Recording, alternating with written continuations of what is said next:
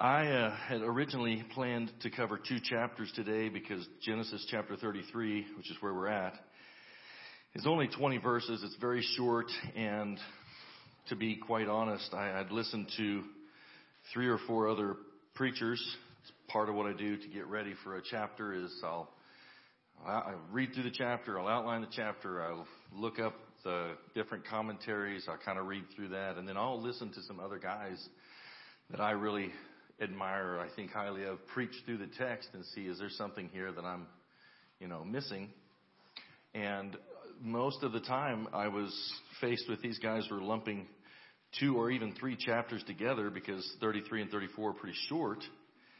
And so I thought, well, that's what I'll do. And so as I got to reading through it, it was like, it is short, but there is so much stuff in here.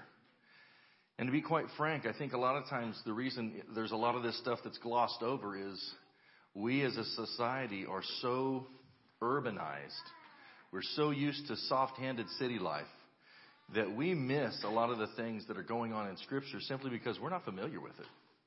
We're not familiar with what kind of back-breaking lifestyle these guys were leading.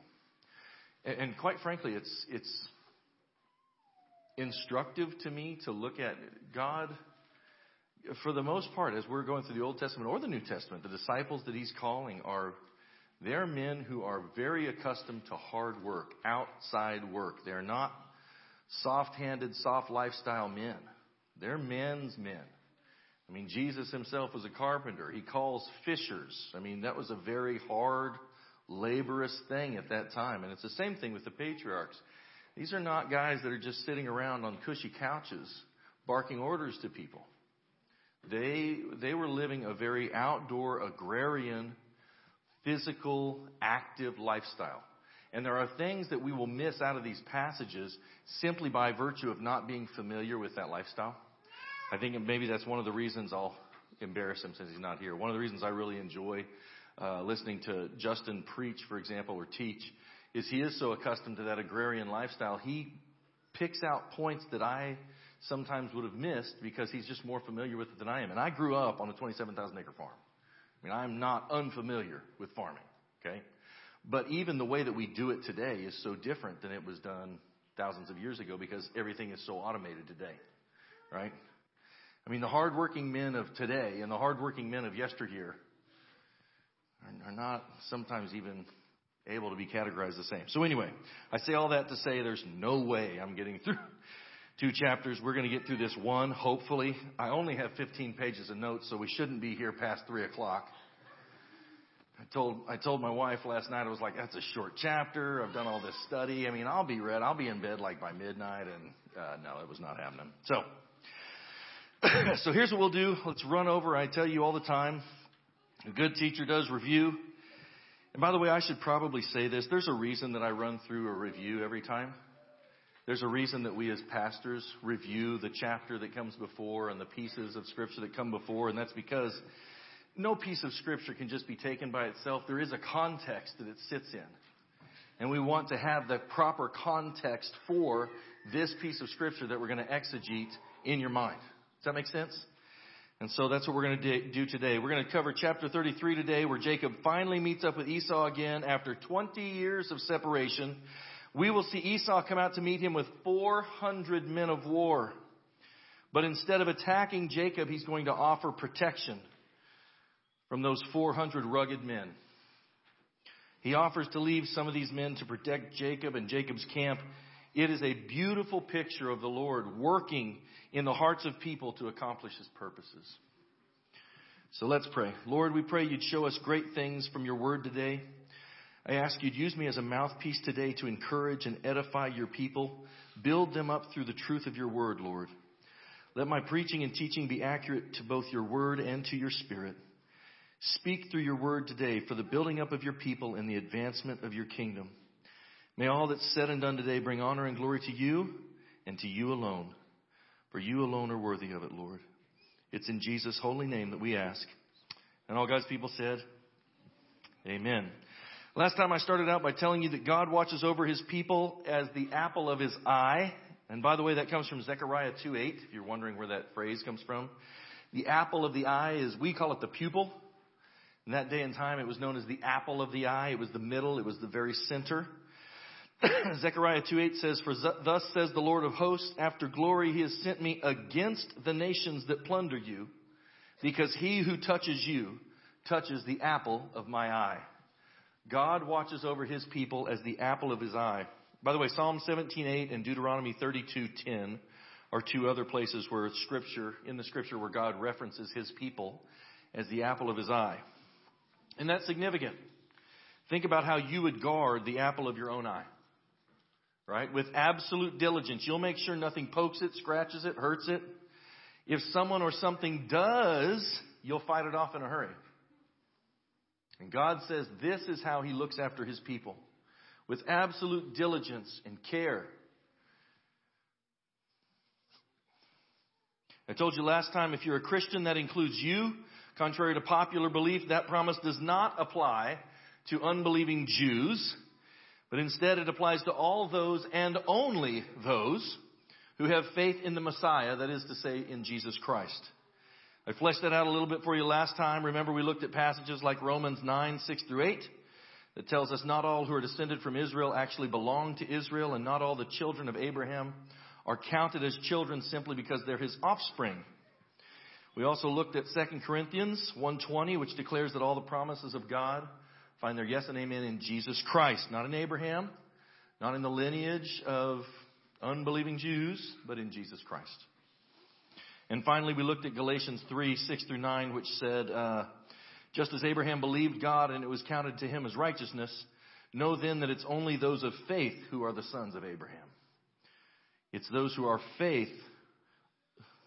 of faith that are blessed along with Abraham, the man of faith. That's what it says in verse 9.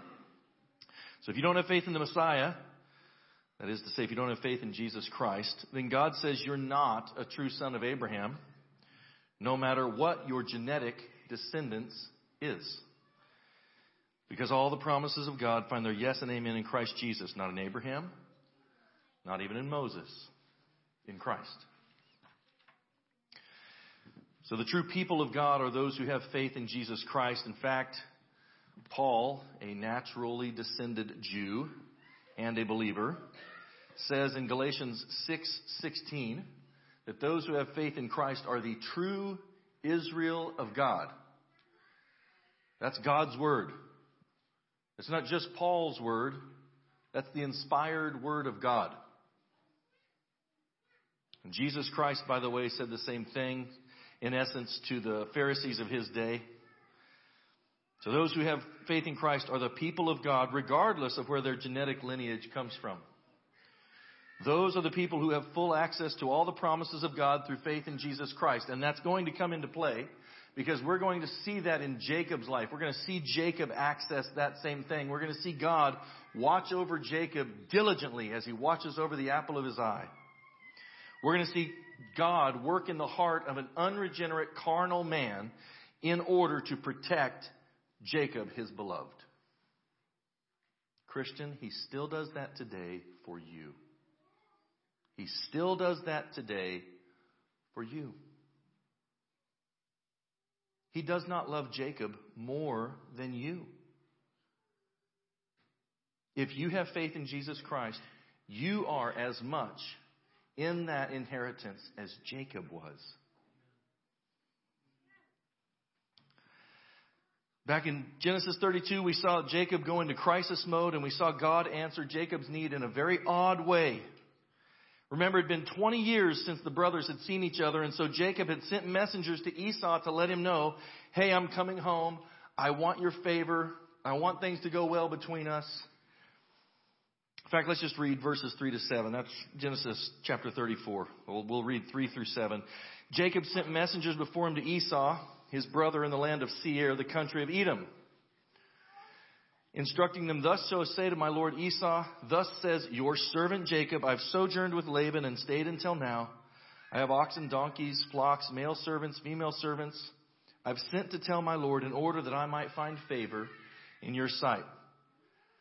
So Jacob is basically saying, listen, the only thing I want is for it just to go well between us.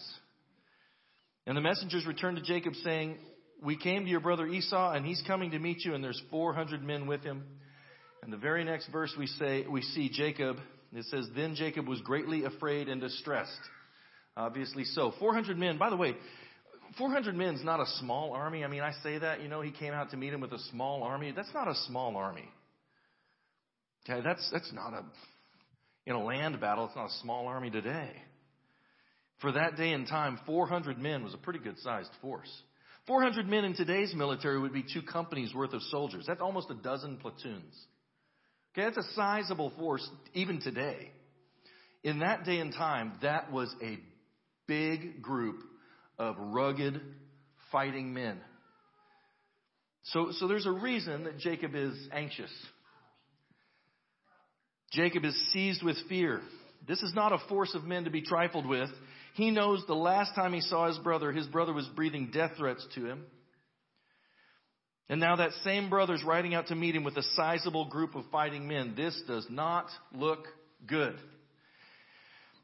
And yet what God is trying to get across to Jacob is it doesn't matter what it looks like.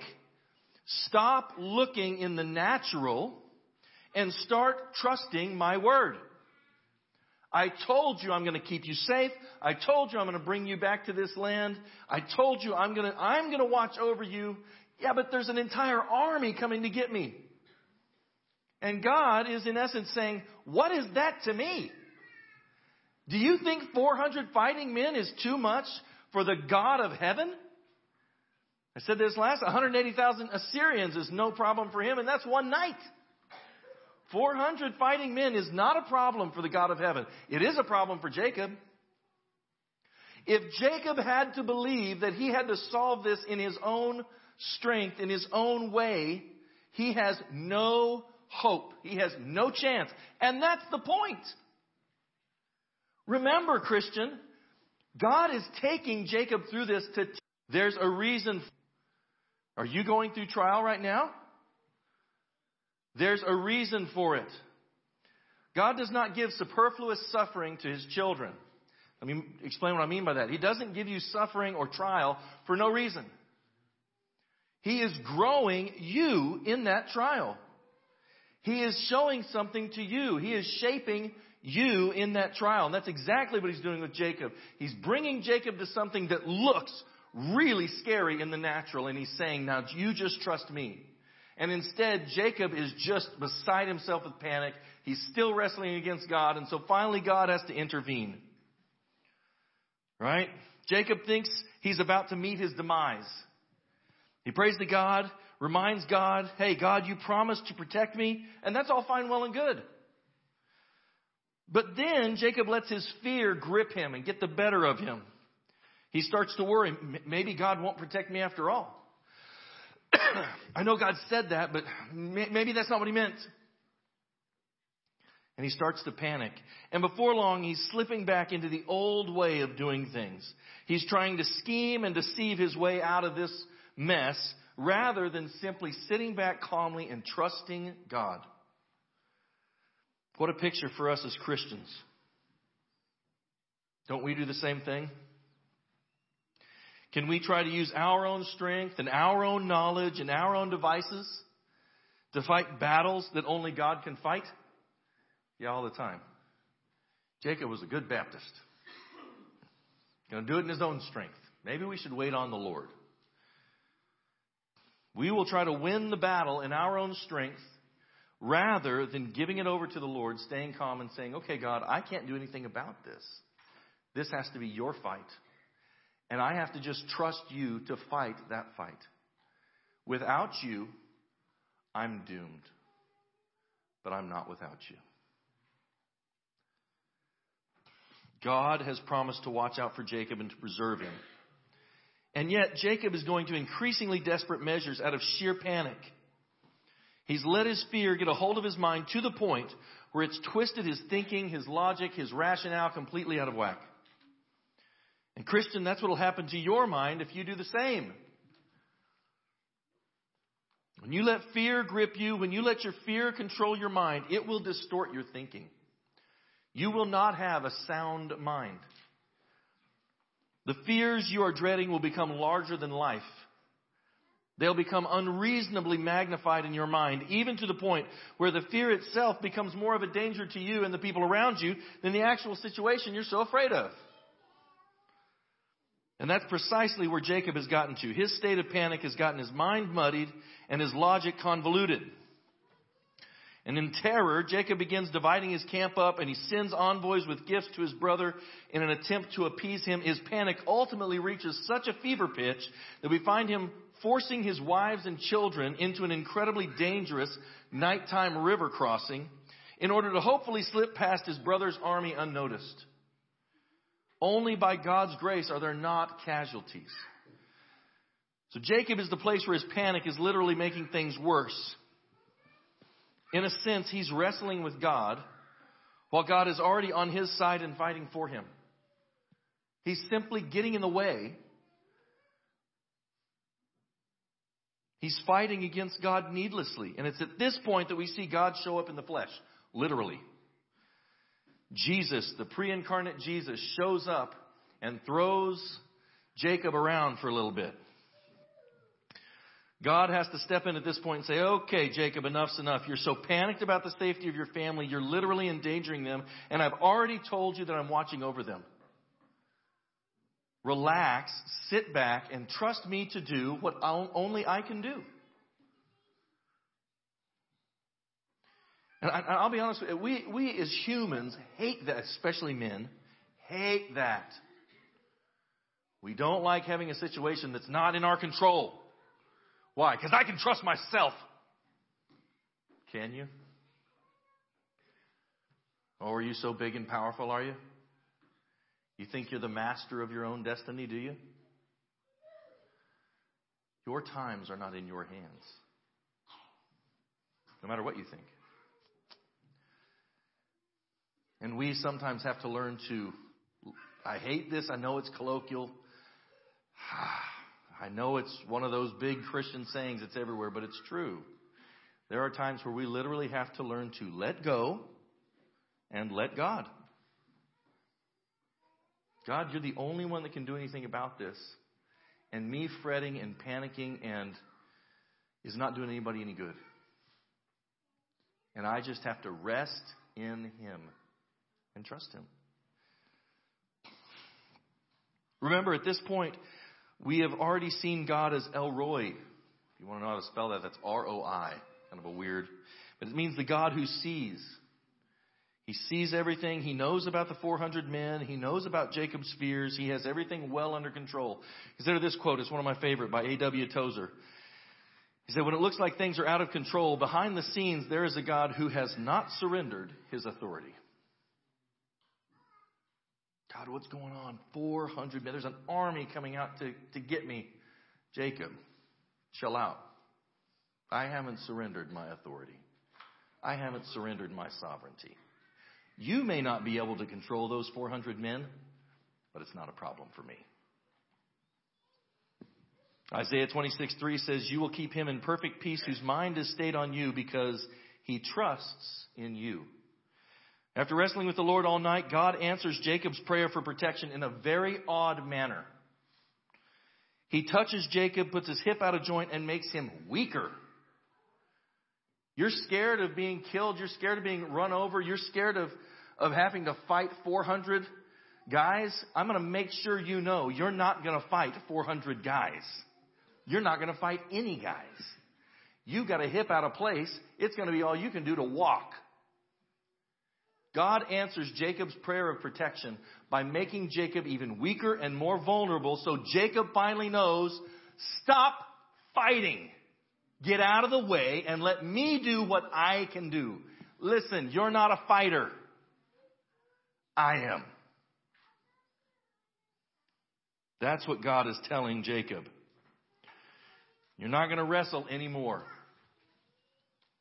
Your days of wrestling whoever for whatever are done. Does He have to do that to you?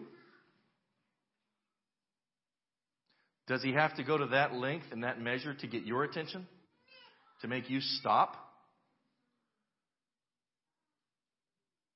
Does He have to hobble you to get you to stop fighting against Him? Does he have to injure you to get you to the place where you'll stop fighting against him and simply trust him? I hope not. Now Jacob will be forced to simply trust God. Sometimes when you pray for strength, God's answer is to make you weak. That's not the answer I wanted, God. Let me try this prayer again. May not be the answer you want, but it's the answer you're getting. Listen, tough love did not start with 80s parents.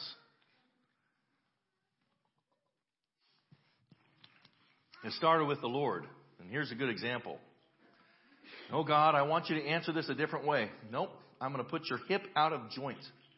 Now think about the things you've gone through. None of you have actually wrestled with God and literally had him take your hip out of joint. In a day and age where there are no prosthetics, there's no painkillers, there's none of that. Jacob is going to live the rest of his life on a gimpy hip. He's not going to wrestle anybody. He's going to do all his best to even walk. And that was God loving him.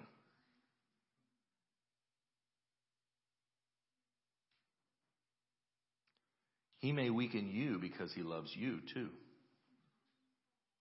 He may do exactly the opposite of what you want him to do because he actually does love you. And he may do that to you too. So God hobbles Jacob by putting his hip out of socket, but Jacob latches onto him and refuses to let go. He says, let me go. The day is breaking. And Jacob's like, no way. I'm not letting you go until you bless me. Which shows us he obviously knows who he's wrestling. You would know who you're wrestling with if you wrestle all night and the guy does this, boop, and puts your hip, which is one of your strongest mobile joints in all of your body. It's the only full ball and socket joint in the entire human body. Very strong joint. Boop, put that out of joint. You know who you're messing with. This ain't just some guy that showed up, okay?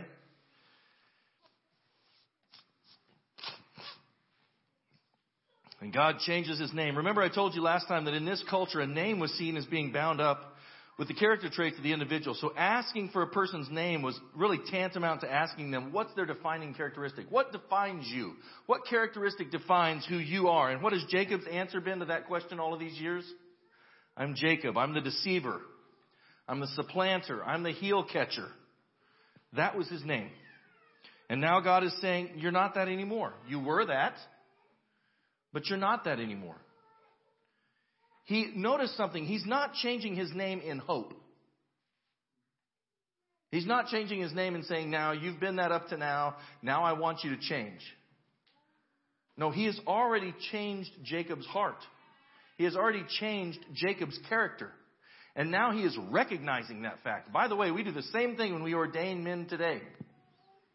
We do not ordain men to ministry because we hope that they will be the things that they should be in Scripture. We lay our hands on them and ordain them because we have already seen those characteristics in them. If you would like to have a way to make sure you've got chaos in your church, ordain people into ministry positions on the hope that they will now change and be a better dude. And by the way, that happens in Baptist churches like every day. We really need a youth pastor. We really need a deacon. This guy's got a bunch of money. Maybe this will make... I have literally had this conversation with a board of deacons. I'm not kidding. We were thinking about putting this guy on. Why? Does he act like a deacon? Does he have the character and the characteristics that you should expect? Well, we're kind of hoping if we did that, it would kind of spur him on. This is a really bad plan that is not being pushed by God's word. It's just pragmatism gone to seed. We really hope that he will take up his checkbook and follow Jesus. Well, you should be looking for a man who has taken up his cross to follow Jesus, because that's a person who Jesus has changed their heart. That's exactly what's going on here. He is saying this in essence. You used to be that. And I've had you in the school of hard knocks. And you've been slaving away for a man who is a deceiver and a cheater and a manipulator. And you have served him with honor and integrity for 20 years. You're not a deceiver anymore. I have changed you. And so I'm now changing your name as well. No longer will you be called the heel catcher. Now you will be Israel. You're now a man of integrity.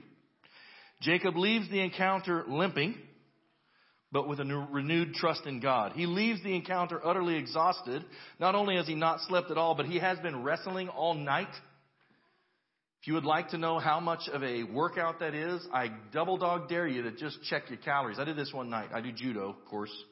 I'm not saying I'm good at judo. I'm not saying I'm even good enough to stay going the whole time, because I'm fat and I get winded. Okay?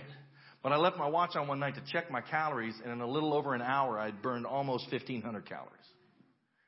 It is a workout. There's a reason why this 43-year-old fat man has a resting heart rate of 52. It's that. So you get somebody that's really good at that. He's not here, so I'll embarrass him. You get somebody like Matt Guzman. Grab a hold of him and grapple around with him for a few minutes. See how it turns out for you. It's a workout. He did this all night. And by the way, I don't know if you've done the math, but at this point he would have been 97. It's going to be a pretty good workout on the old ticker.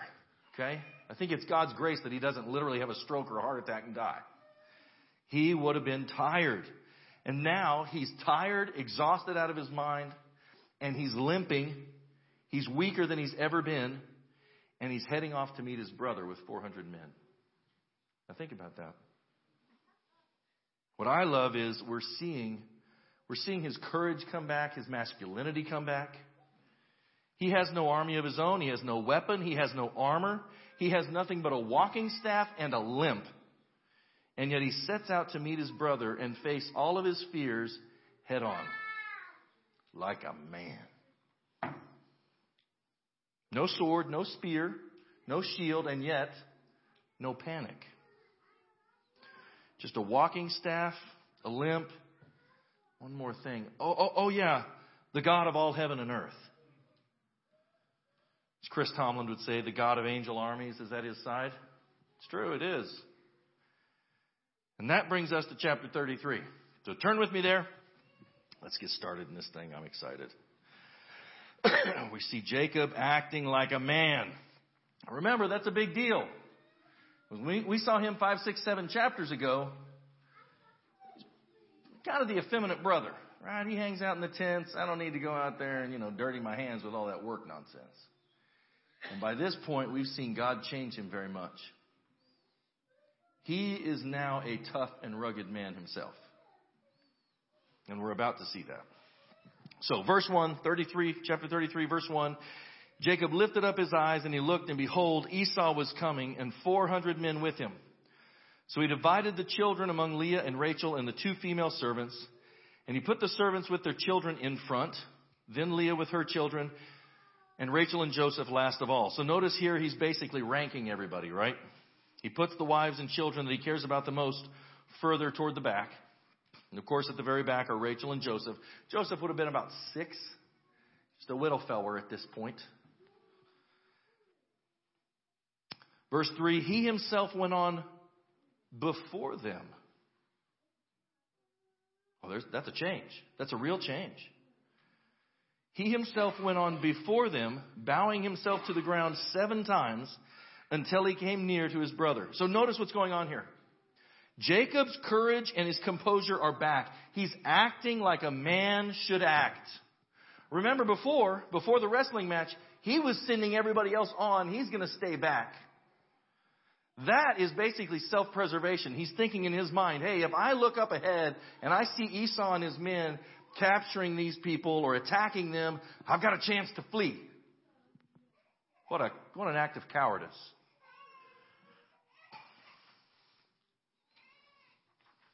He was going to send them up ahead and attempt to sneak on past. That thought process springs from cowardly self-preservation. It springs from his old deceitful ways, his self-centered ways, his old self-centered habits. But after the wrestling match with God, after he's weaker and more vulnerable than he was, all of a sudden his courage and his manliness is back. As wounded as he was, as exhausted as he was, he pushes on ahead of the women and children and says, I'll go confront my brother first. If something bad happens, you have a chance to escape now. That is acting as a man should act. He's placing himself between them and danger on purpose. In essence, he's thinking of their safety ahead of his own. By the way, we have men that do that in our congregation. I don't know if you're aware of this. I'll embarrass them too, since I'm embarrassing everybody today. We have a team of men who are our safety team here at the church. You don't know this, but they get together once a month just for training. Last month, it was at the dojo where they're throwing each other around and, bruising each other up to practice takedowns. The month before that, it was active shooter drills where these men are training that if there's a threat, they close the distance. That is to say, I will go toward it for the sake of everyone else. That's the drill. The drill is everybody else in the church gets down and we close the distance. And so if you're one of those men, I know most of you don't even know who all that is. Because they never ask for attention. They never ask for fanfare. But if you're one of those men, I want you to know we very much appreciate that. That is acting as a man should act. So after his wrestling match with God, Jacob's courage is back. If Esau is still angry with him, perhaps at least it'll give a chance for the women and children to be spared and to escape if he goes on ahead of them. Notice how the plan has changed. He's no longer going to try to sneak past them. He's going right to Esau. God has spoken to me. Something's going to happen. My fate lies ahead, and I won't back out. I'm convinced part of his courage is just him again trusting fully in God. God has told Jacob he's watching over him. Jacob is resting in that again. Instead of wrestling against God, he's going to face his fate head on with courage, resolve, and dignity. But he's also facing it with a character trait that we have not seen in him before. It's a character trait that's a fast-track recipe for godliness. Perhaps the most defining characteristic of Jesus Christ in his incarnation. It's the character trait that God promises never to despise. It's a sure sign that Jacob has indeed been changed by God. It's a character trait that Esau has never before seen in Jacob, and now it's on full display. What is it? Humility. Jacob is bowing himself down to the ground repeatedly on a bad hip. This was not a painless exercise. But he's treating Esau as if Esau is a king and as if Jacob is a peasant. He is showing honor, which comes out of a heart that is humble. So notice this. Notice that God's remedy for the tension and hatred between these two was humility. And yet it came out of Jacob first. And we can say, well, it should have been Esau showing humility. He was the one that was in the wrong. He was more in the wrong than Jacob was. Maybe so. Esau's the carnal one. Esau's the one that was threatening Jacob. Maybe so.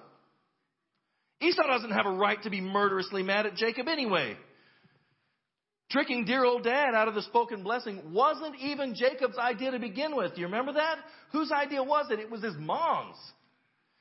And his mom strong arms him into going along with the plan by saying, hey, if anybody gets mad, don't worry, I'll take the blame. And then guess what she did not do? Instead, she blames him. Hey, you better get out of here. Esau's mad for what you did to him. We talked about that in chapter 27. Why should Jacob need to show humility? Why should Jacob be the one to humble himself? But let me remind you, Christian, this is often God's way. Why should Jesus need to humble himself to humanity? He did nothing wrong to humanity. Why should he be the one? He's without sin. Why would he need to humble himself to the sinner? He doesn't. And yet that's often God's way. It's often how he chooses to restore relationships.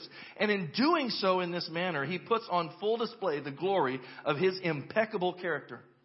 He shows openly how magnanimous he really is, how big-hearted, generous, and noble he really is by humbling himself when he has no need to. And Christian, here's where I'm going. He still uses that pattern today in your life. He might move you to apologize or humble yourself towards someone that you really don't think deserves it. Well, they did a whole lot more than me. And that might be true. Maybe you think they're really the ones that need to be apologizing to you. And hey, you might be right. Maybe they're much more in the wrong than you were. You might be right.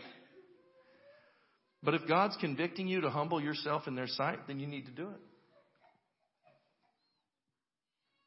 Kicking against the goads when God's telling you to apologize and humble yourself becomes nothing more than deliberate disobedience to the Almighty, and it comes out of a haughty, arrogant heart. Humility should be the defining characteristic of Christianity. We don't stand around and demand apologies from the rest of the world. If they're 99% wrong and I'm 1% wrong, then I should be willing to, when the Spirit of God convicts me of that, to go humble myself and apologize for my 1%. Because in their mind, they might think that 1% is 99. And God's going to use that humility to restore relationships, to open up pathways and conversations about the gospel. It is Jacob's humility that becomes the linchpin for the restoration of the relationship between these two brothers. It's not on the part of Esau. And now look at Esau's response. Look at what God does in Esau's heart. Esau ran to meet him and embraced him. He fell on his neck and kissed him, and they wept. What restoration.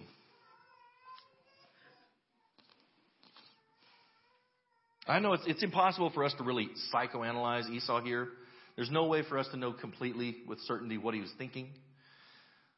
But I have to wonder if part of it was the blessing. Remember in chapter 27, we saw him very, very angry because in his mind, Jacob has cheated him out of the birthright, which would have been taken over the family ranching operation, and the blessing.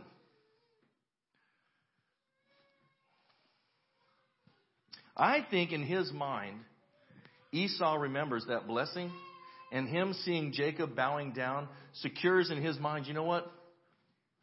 I've got the blessing. Here's what it says back in chapter 27. When Isaac blessed Jacob, part of the blessing says this: let people serve you, let nations bow down to you, be the master over your brethren, and let your mother's sons bow down to you. Bless God, Jacob shouldn't have been bowing down then. He had the blessing. Esau should have been bowing to him. That's not what we see. Why? Because God is working humility in Jacob's heart, and he's working restoration in his family through that humility. I'm sure Esau couldn't even stand the thought of bowing himself down to Jacob. He would never have done it because his heart's too haughty. But part of the blessing that Isaac spoke to Jacob literally talked about his mother's sons bowing down to him. So if you're Esau standing there and you see Jacob bowing down to you, I'm sure that's the final convincing act in your mind. I mean, Esau has the family ranching operation, right? He's been the head of it for 20 years. That is the birthright. He's rich beyond belief. His brother is now bowing down to him. In Esau's mind, it's all coming together.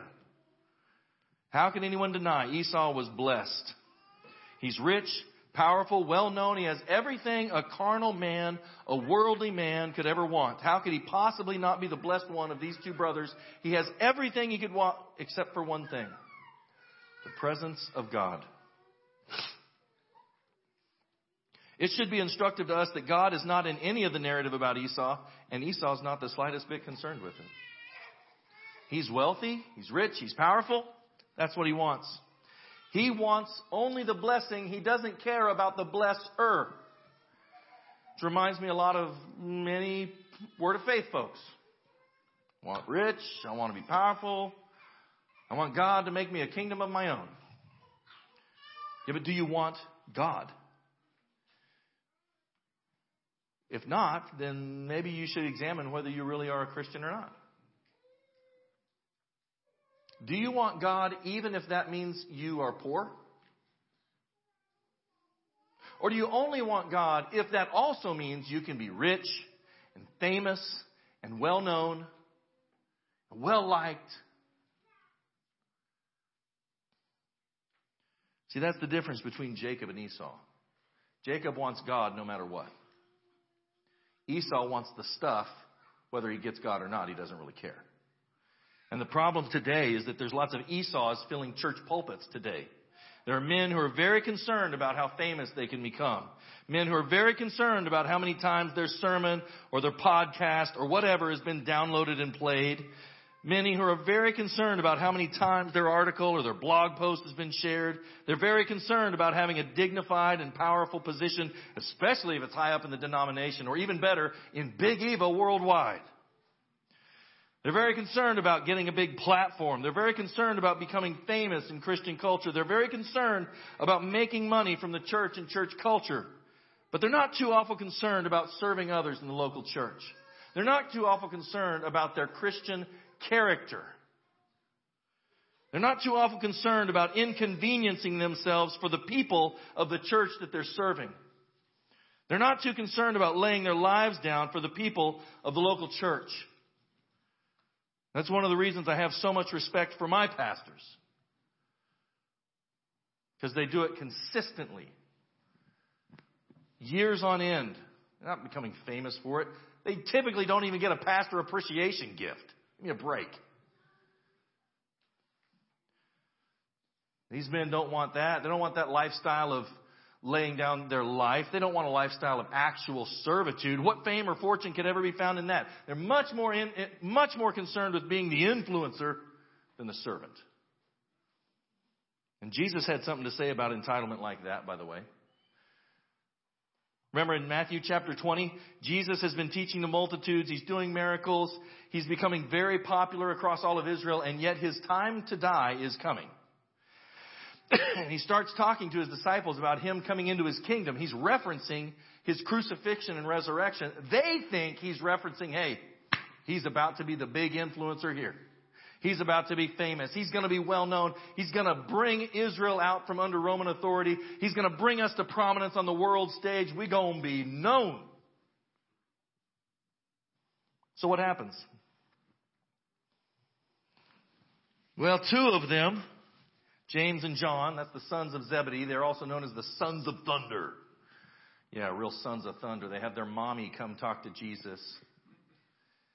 Jesus, here's the thing. Look, when you come into your kingdom, when you get so famous, can you make sure my boys are your right and left hand?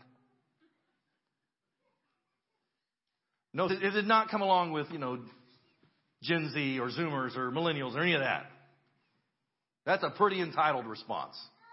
Right? And all the other disciples get really angry about it for good reason. And by the way, remember, James and John are two of the three inner circle disciples. They're with him all the time. And they get really upset. And Jesus says, you know what? Come on in here, boys. Bring it in, right? Calls all the disciples to himself. Bring it in, boys. Bring it in. Listen. You know that the rulers of the Gentiles lord it over them. Those that have great authority exercise it over them. In other words, they make everybody serve them.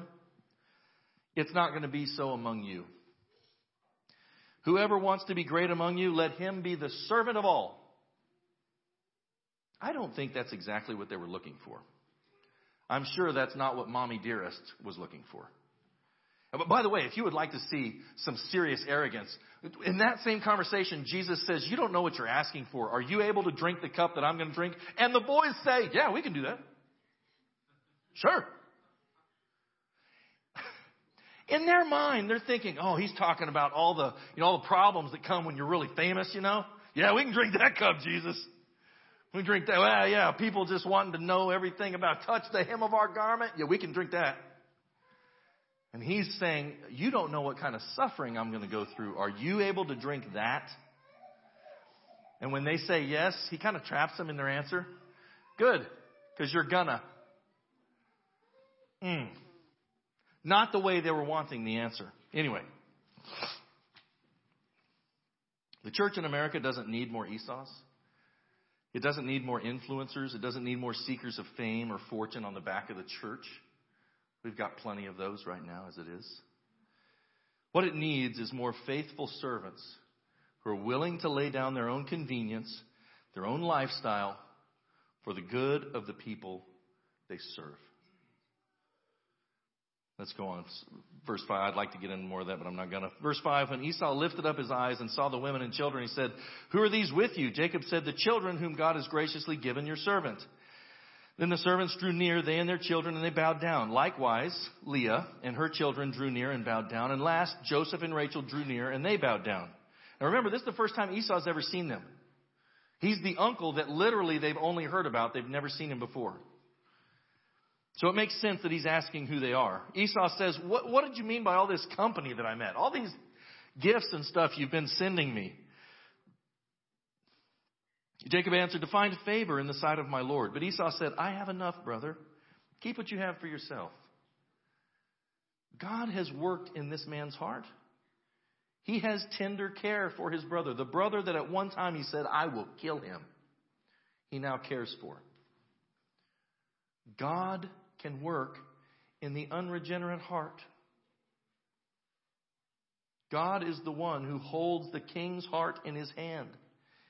The Bible does not say God is the one that holds the Christian's heart in his hand. That's the only person he can influence. That's nonsense.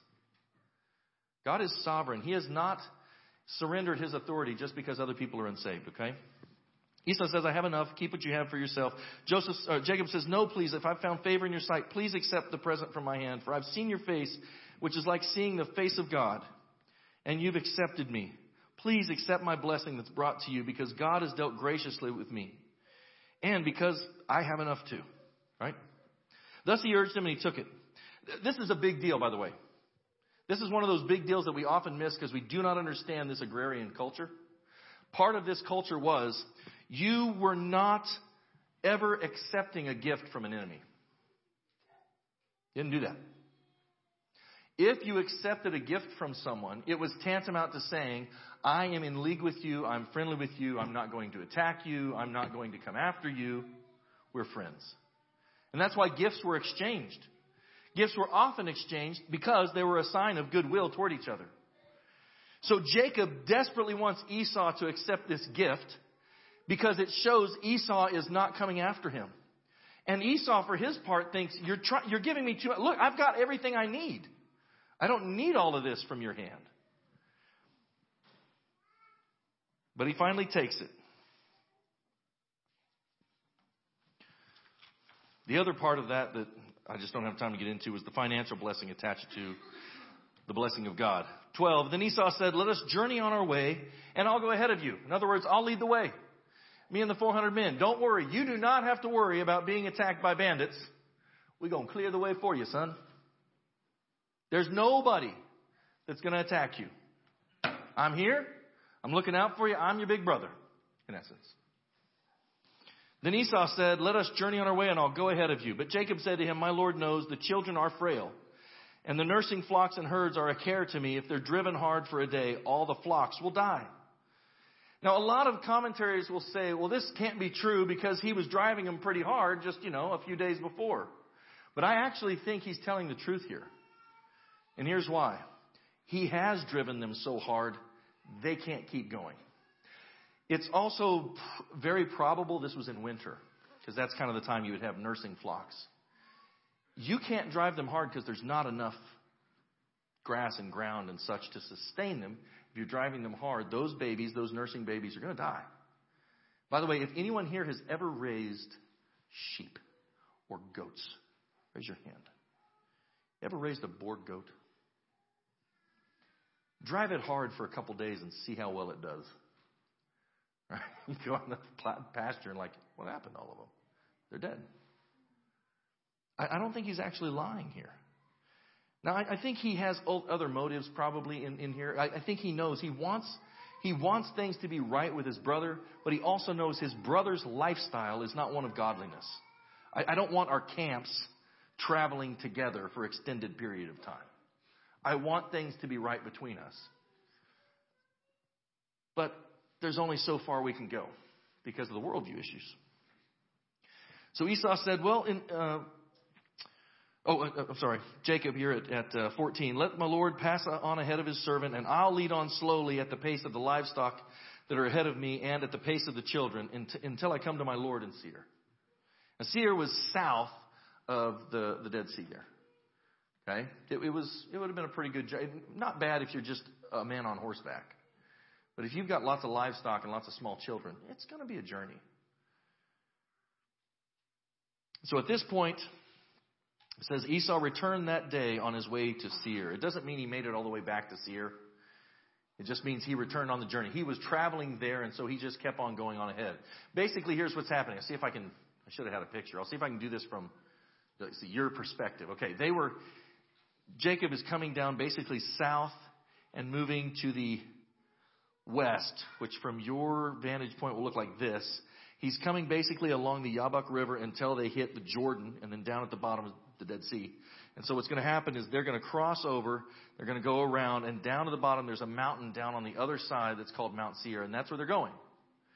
And the problem is there's not a lot of grass. There's not a lot of, they're basically going down this river valley.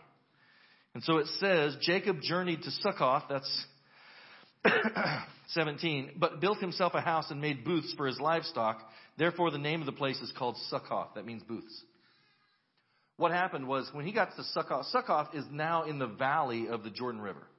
There would have been grass and water and everything you need for livestock. And I think this is the point where Jacob goes, we've been driving them hard. We can't do this anymore. We've got to give them time to rest. Jacob needs the rest too. And so they stop off there. I think his plan was he was going to originally go on, meet his brother again in Seir, probably see him, spend some time there, and then head back up to basically where he's going to the journey, which is Shechem. So Jacob was traveling much slower than Esau. He stops at Succoth because it's a beautiful place with plenty of rich, fertile grassland. He needs the grass for his livestock. It's a place he can stop over for a while. He builds a house. That's not the kind of house we think of today, okay? Might have taken him a few days. It's basically a rudimentary shelter. He builds a place they can basically overwinter. 18, Jacob came safely to the city of Shechem, which is the land of Canaan, on his way from Padan Aram, and he camped before the city or outside the city. Basically what happened was he got to Succoth. He probably overwintered there. Then instead of turning south and going to Seir, he realizes that's a long way out of the way. I've still got a lot of livestock, a lot of small kids. We need to get where we're going to and set camp up there. And he's going to Shechem, which is a long way farther into the west. Why would he go to Shechem? Shechem's very, very important. From the sons of Hamor, Shechem's father, this is verse 19, he bought for 100 pieces of money a piece of land on which he pitched his tent. And there he erected an altar and called it El Elohi Israel, the mighty God of Israel. That's the altar. That's what he calls the altar. So after this layover in Succoth, Jacob changes plans, and then he goes and purchases land in Shechem. Why? Shechem was an incredibly important place to a grandson of Abraham, and I'll close with this. Shechem was an incredibly important place to a man who was carrying the blessing and promise of God. Shechem was the place where God first spoke to Abraham and gave him the promise of the land of Canaan.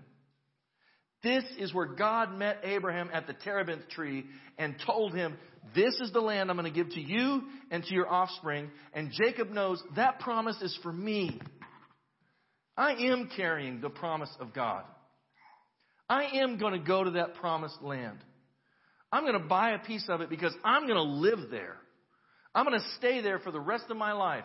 Why? Because that's the promise that God's given to me. He's finally coming into his own. He's finally trusting God. Jacob is moving in faith. He knows he's carrying the promise and blessing of God. He knows that God has promised this specific land to him and to his descendants. And so he goes there. He acts in faith. He buys a plot of land. He thinks, this is where I'm going to live for the rest of my life. He's planning to live here permanently. That's why he buys it. Now, it's interesting that he buys it because God told him it's his. Why did he need to spend money on it? Because he's a man of humility. He's a man of honor. He's a man of integrity. He's not going to just go deceive and steal and connive and manipulate his way into a piece of land, which is exactly what he would have done 20 years earlier without that regenerated heart. But God has changed him. He is no longer Jacob. He's not acting like Jacob. He is now Israel. And he's acting like Israel. He's planning to live here permanently. He's going to do it right. He's going to make it right. He finds the person that owns the land and he buys it from them for a good price. And what we're going to see next time is that not all is what it seems. There's going to be some events take place that are going to have Jacob on the move once again. But God is working in Jacob, and that's the point. God is changing him. And Christian, listen, if you're in that same kind of trial, if you're walking through that same kind of time, God's doing the same for you. He's changing you through the trial.